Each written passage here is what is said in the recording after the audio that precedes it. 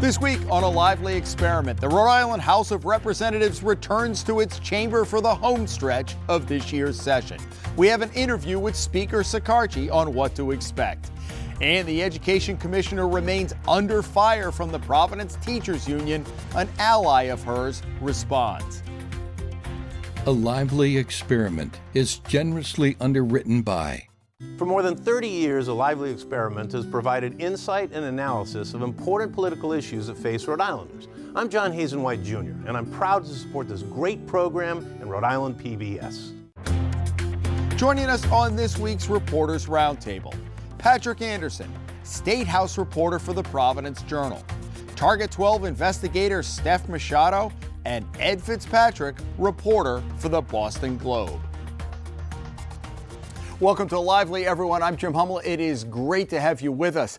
Like many things these days, it's something we haven't seen since early 2020. The House of Representatives in session at the State House, no plexiglass, and lots of mingling. As the calendar turns to June, it's crunch time for a lot of legislation. I sat down with Speaker Joe Sakarchi on Wednesday to talk about being back and some of the discussions going on about next year's budget. I'm excited to be back. I think my members are. I think you saw that yesterday on the floor. There was a little bit of excitement, almost like that first day of school kind of thing. And I think it sends a good signal to the public that, we're here working and that the pandemic is coming to an end. And I say to people, we're not in a pandemic anymore. We're in a recovery. And this is just another step. It's a visible step and it's a symbolic one, but I think it's an important one. The resources that we have, a little bit more of an abundance this year than we thought at the beginning of the year, are all one-time benefits. We also have a lot of deficits. People don't realize, just for example, Eleanor Slater Hospital is going to be running a deficit, so that needs to be plugged. People look at the revenue and they say, oh, your revenues are up, but look, our expenses are up as well too. So we have to balance all that. We're going to have a budget caucus soon with our membership. We're going to find out what's the best way to do it. The important thing, or the beneficial thing, is next year, through the summer and the fall, we will have an additional amount of federal money. And as I try to strive publicly and privately to my membership, is that money is really not to be spent. That money is to be invested.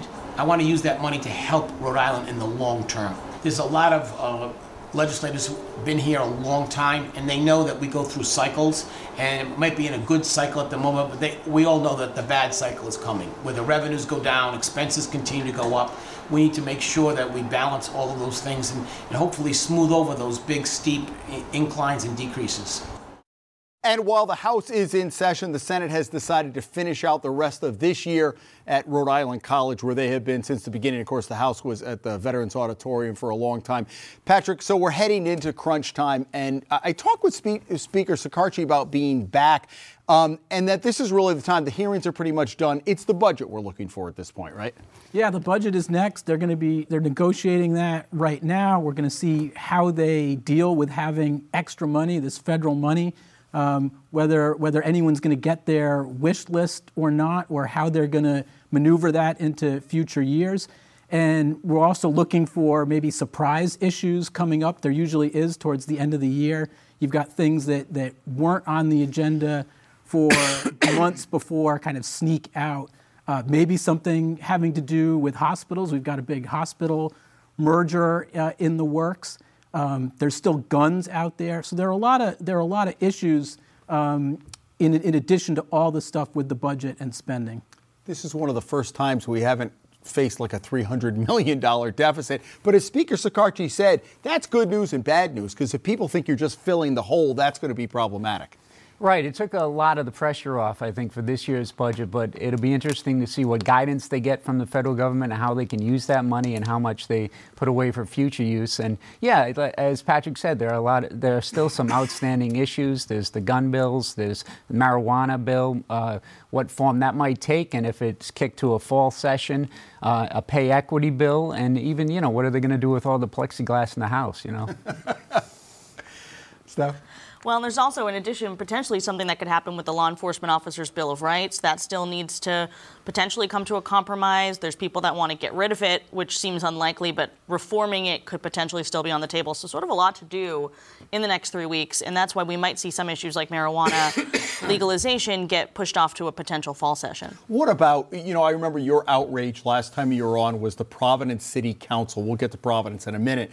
the whole the budget not coming, government by Zoom and public access. Talk about what it's been like covering government this spring.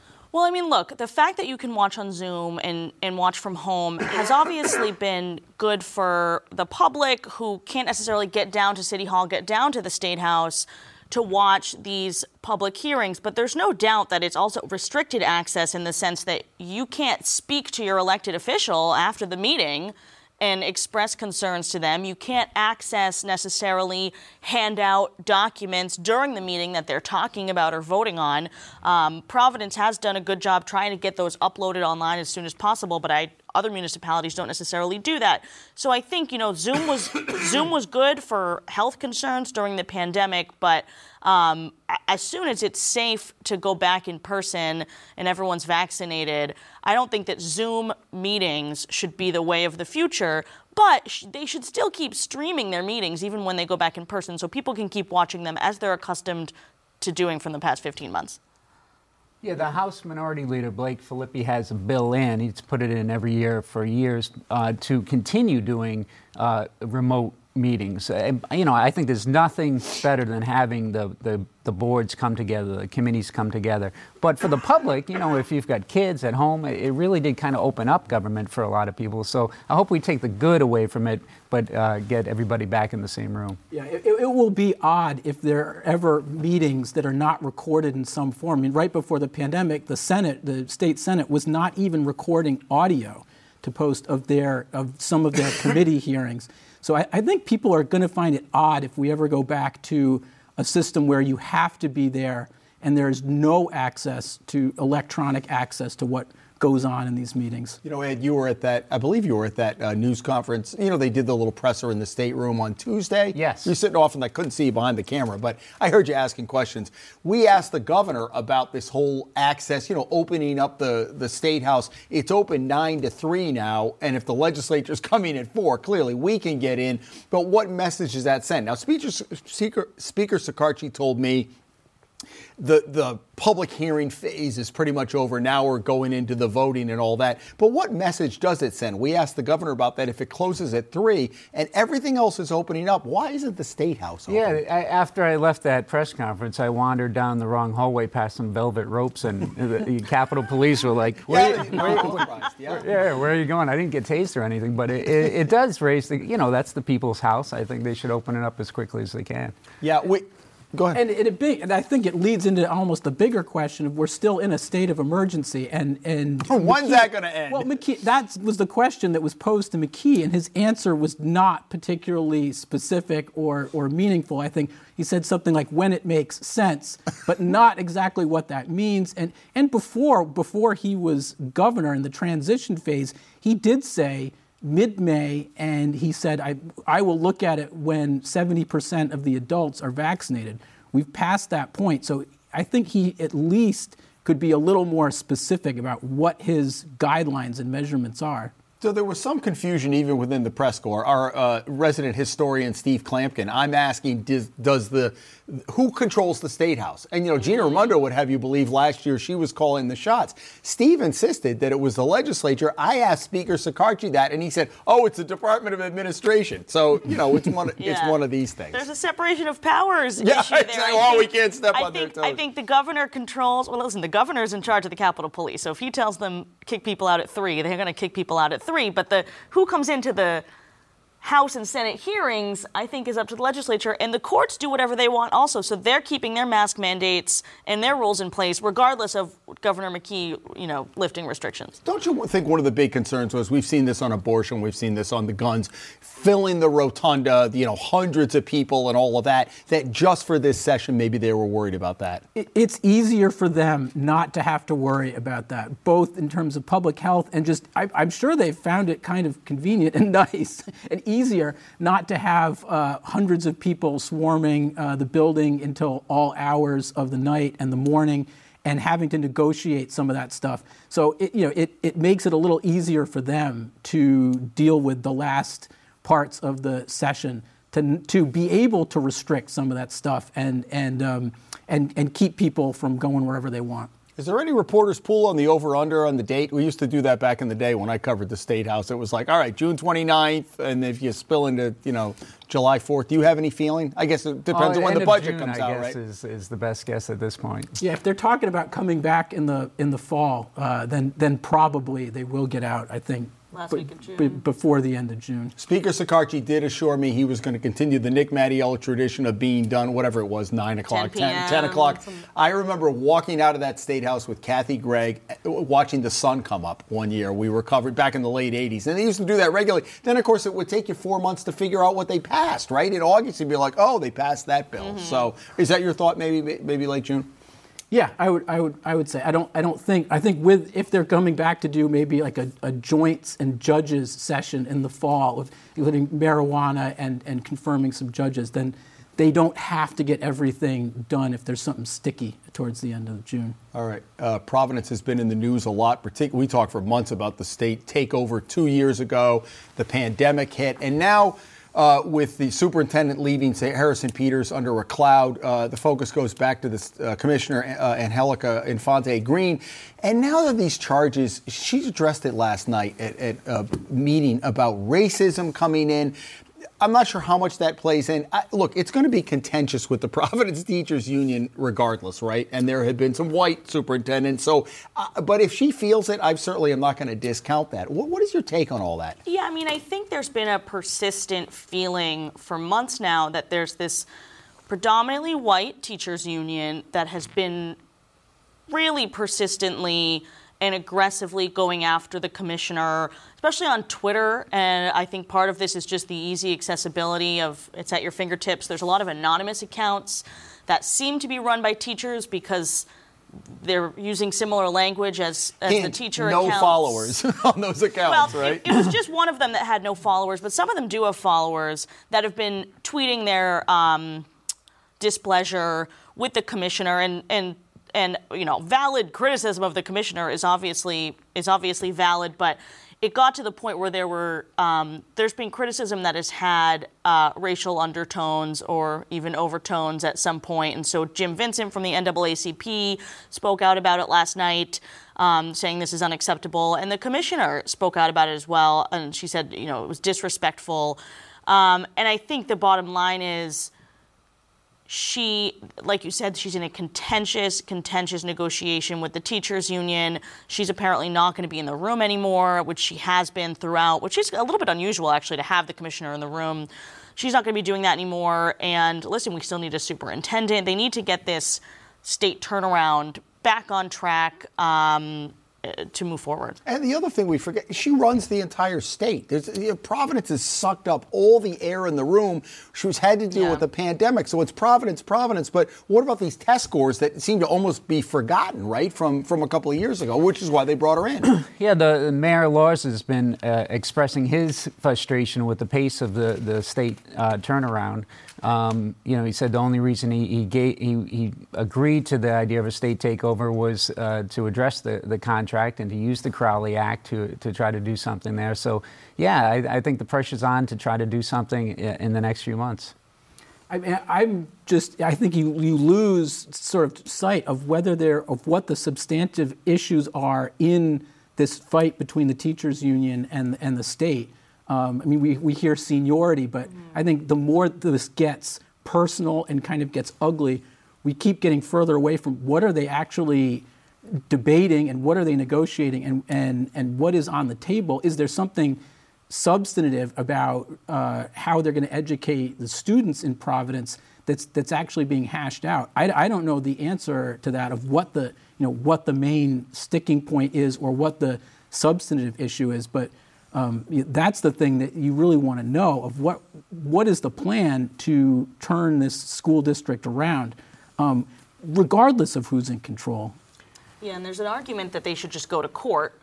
And because, listen, if they come down and they just break open the contract, which is what Mayor Lorza wants the state to do, the union's going to sue, and this is going to end up in court anyway. So there's an argument out there that they should just go to court. Let's just go to court, ask for a declaratory judgment, see what you can do to change the contract, because if they're not, it's been 2 years, or almost 2 years, if they're not going to come to an agreement, you might as well just do that. And then, as Patrick said, then a lot more of it is going to be out in the open in terms of what they're proposing. And, we hear dribs and drabs of what's going on in the negotiation room. A lot of it has to do with seniority, hiring and firing teachers. But there's an argument out there that it's time to take some kind of action, which the commissioner says we should keep negotiating.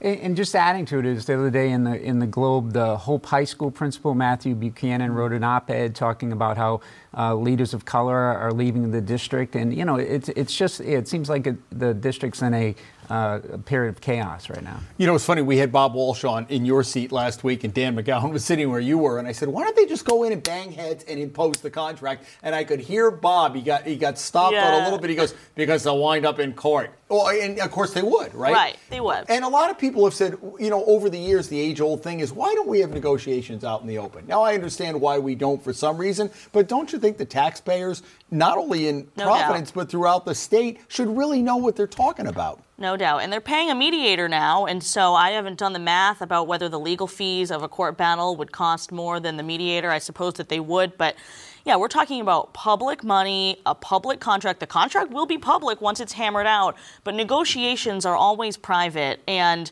sometimes people start talking in public, and then the other side says, oh, you shouldn't negotiate in the press. But this is all public money that we're talking about here, so I think everyone should be willing to speak about it publicly. I remember covering teacher strikes years ago, back in the day when they actually had money. They would go on strike, and then they would bring them into court. And I remember years ago, Warwick teachers went to jail and whatever. It was an eye-opener for me, and I think for the public, they don't actually negotiate face-to-face.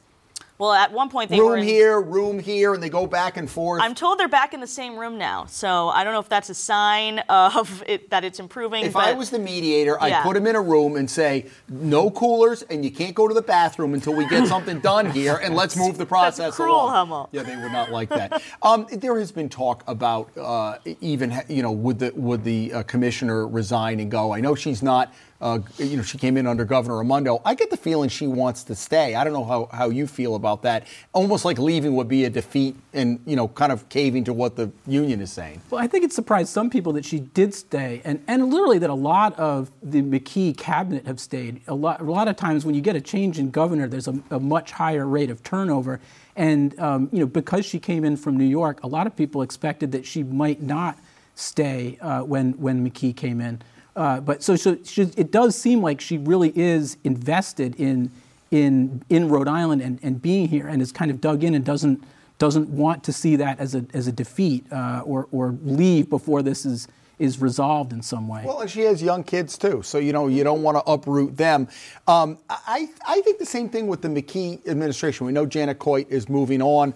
Peter Alviti, the DOTs kind of and the state police are always kind of separate from the changes that go on. I wonder if a couple of months from now we're going to see changes in cabinet. I mean, let's get through the pandemic. Let's kind of get through the summer, because he can't come in and blow up the entire thing in the middle of a pandemic, right? Yeah, I think he's still getting his mind around some of the issues. Eleanor Slater is a whole situation he was handed, and it wouldn't be surprising to see some changes coming up. And I do think the commissioner wants to see this through, have some kind of finality to the turnaround before she makes any kind of move. But it was interesting the other day when the governor said, as mayor in Cumberland, it didn't work to have the decision maker in the negotiations, and to change that up and to grab the wheel a little bit more there. Well, and maybe free her up to do some other stuff. Yeah. Before we leave Providence, you had an interesting story on the charter school situation. It's not only Providence, but a good deal of them are in the inner core. Of course, the legislature has passed them. Where is it now? It's passed one chamber. The Senate has passed a 3-year moratorium on charter schools, which is retroactive to a bunch of charter schools that were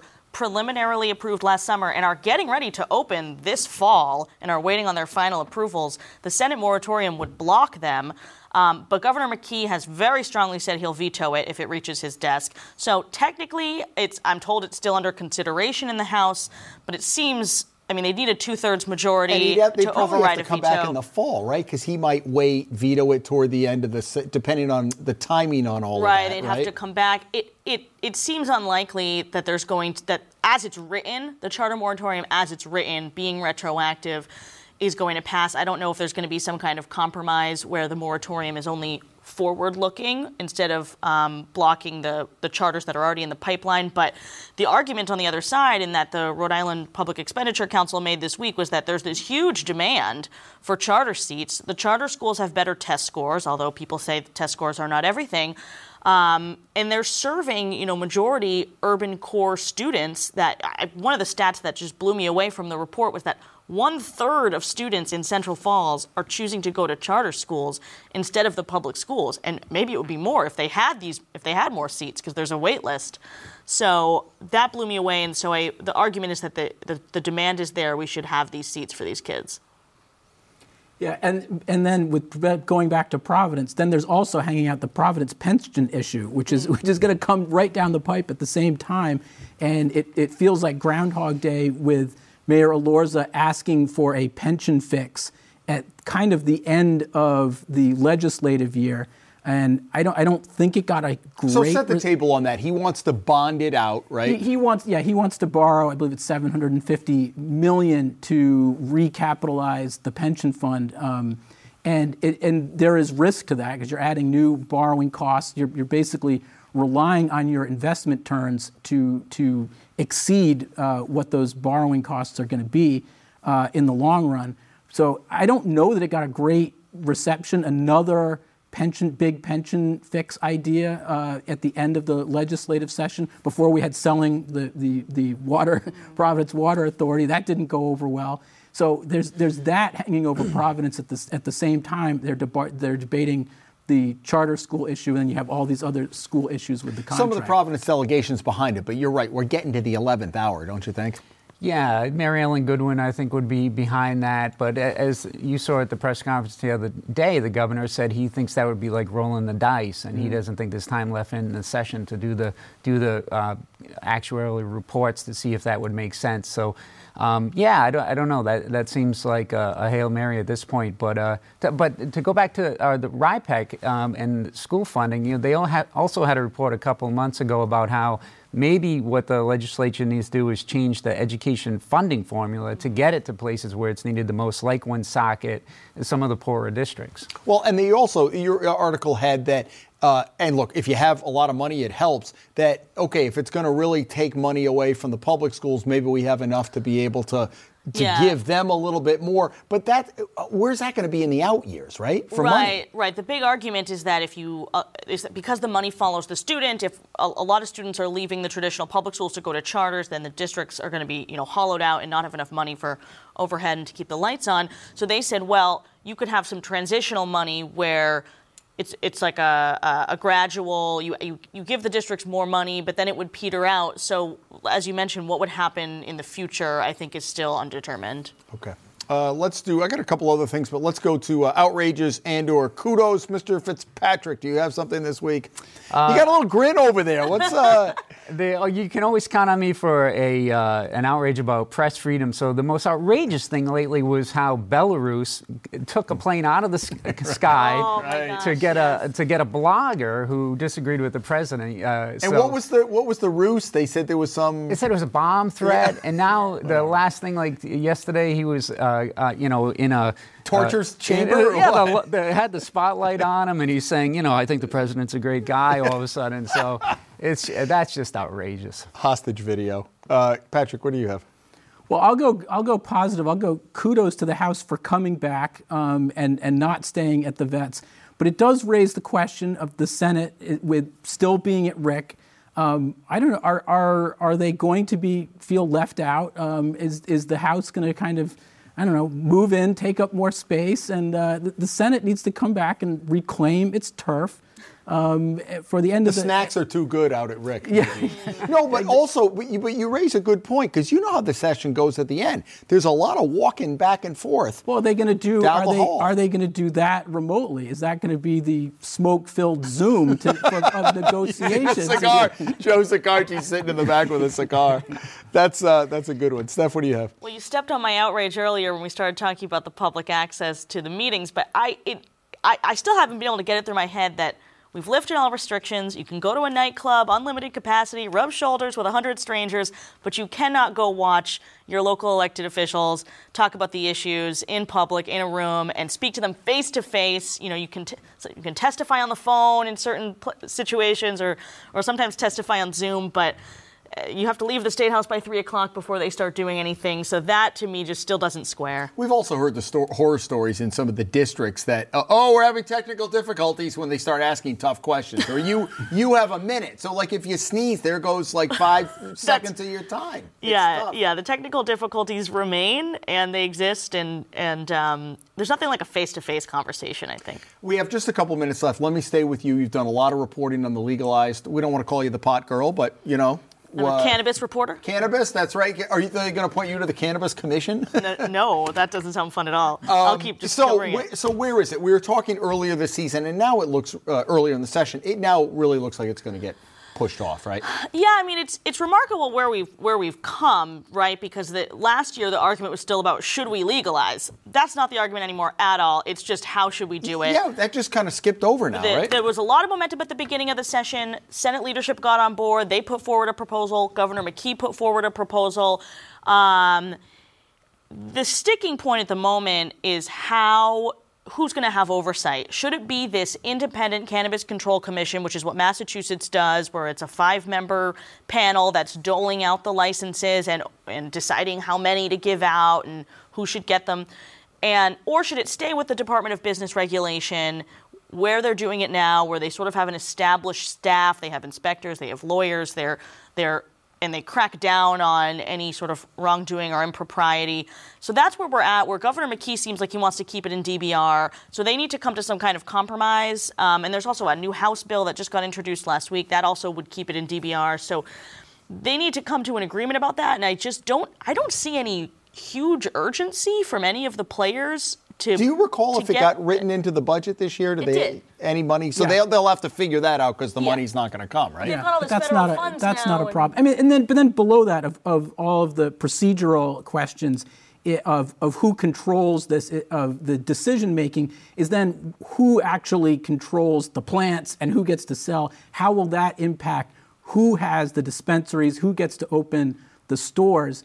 And yeah, it's a really interesting. It would be a really interesting way for legalization not to happen, for everyone to agree that it has to happen. That's kind of the galaxy brain way to kill it if that does happen. But I have heard that there is a new push to kind of make sure something happens and that we don't get to that point by the people who want Who controls the plants? That's the headline. 30 seconds, Ed, on that? Yeah, I don't think it's a deal breaker for the budget, but I do think it's interesting that Rep. Slater's bill and some of the progressive legislators are pushing for the social equity part of it to kind of make up for the war on drugs and expunge the records of those convicted of marijuana, nonviolent offenses. So it'll be interesting to see what comes out of it in that regard. Okay, folks, it is a quick 30 minutes. Thank you for joining us. Ed and Patrick and staff, some of the best in the business. Honored to have you on the set. Get out there and do your jobs, hopefully in person soon. Folks, thank you for coming and joining us every week at Lively. We're heading into a busy session at the legislature. We'll see what goes on in the next couple of weeks, and we'll have it covered for you. Come back next week as the Lively experiment continues. Have a great week.